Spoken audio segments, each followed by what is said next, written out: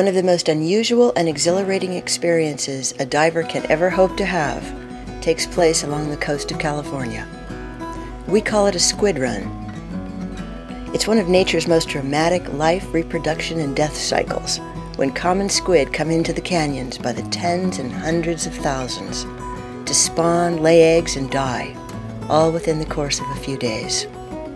One of the very first scuba diving scientists to study these mass spawnings was John McGowan, now Professor Emeritus at Scripps Institution of Oceanography in La Jolla, California.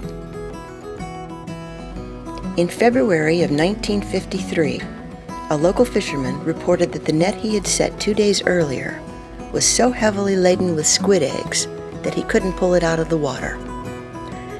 Young John McGowan and a colleague set out to investigate.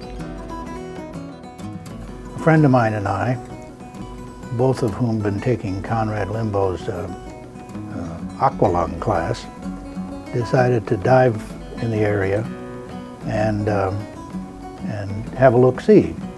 Of course, in those days there were no wetsuits, and this was December and the water was cold, so we wore old Army underwear.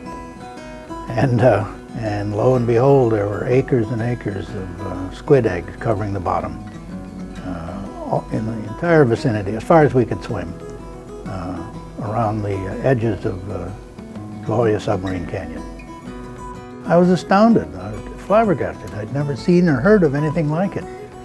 And of course the water column was full of squid mating or just swimming around. And there were predators around, blue sharks and sea lions. It's incredible. And they totally ignore you, of course. They're preoccupied.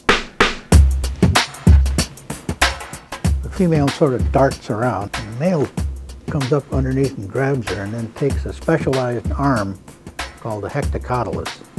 And he secretes these funny little capsules that are full of sperm in this hectocotylized arm and reaches inside the female's mantle cavity and tacks them inside her mantle. She goes to the bottom and extrudes eggs out her oviduct, which is inside the mantle, past where the sperm are tacked in, and they get fertilized. And she grabs them and plasters them on the bottom and then covers them with this mucus coating that hardens.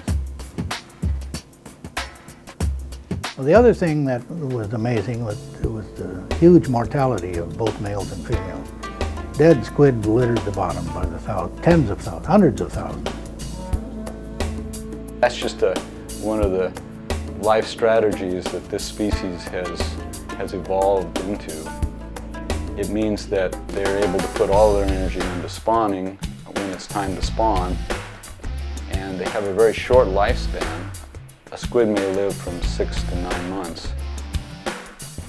Female squid encapsulate their eggs. This capsule actually contains a bacteria which may cause them to be resistant to predation. That bacteria is produced in what's called the nidamental gland and then is incorporated into each egg capsule. There can be between 100 and 400 eggs per capsule, and female squid can potentially produce 20 or 30 of these capsules over her short life as a spawning female.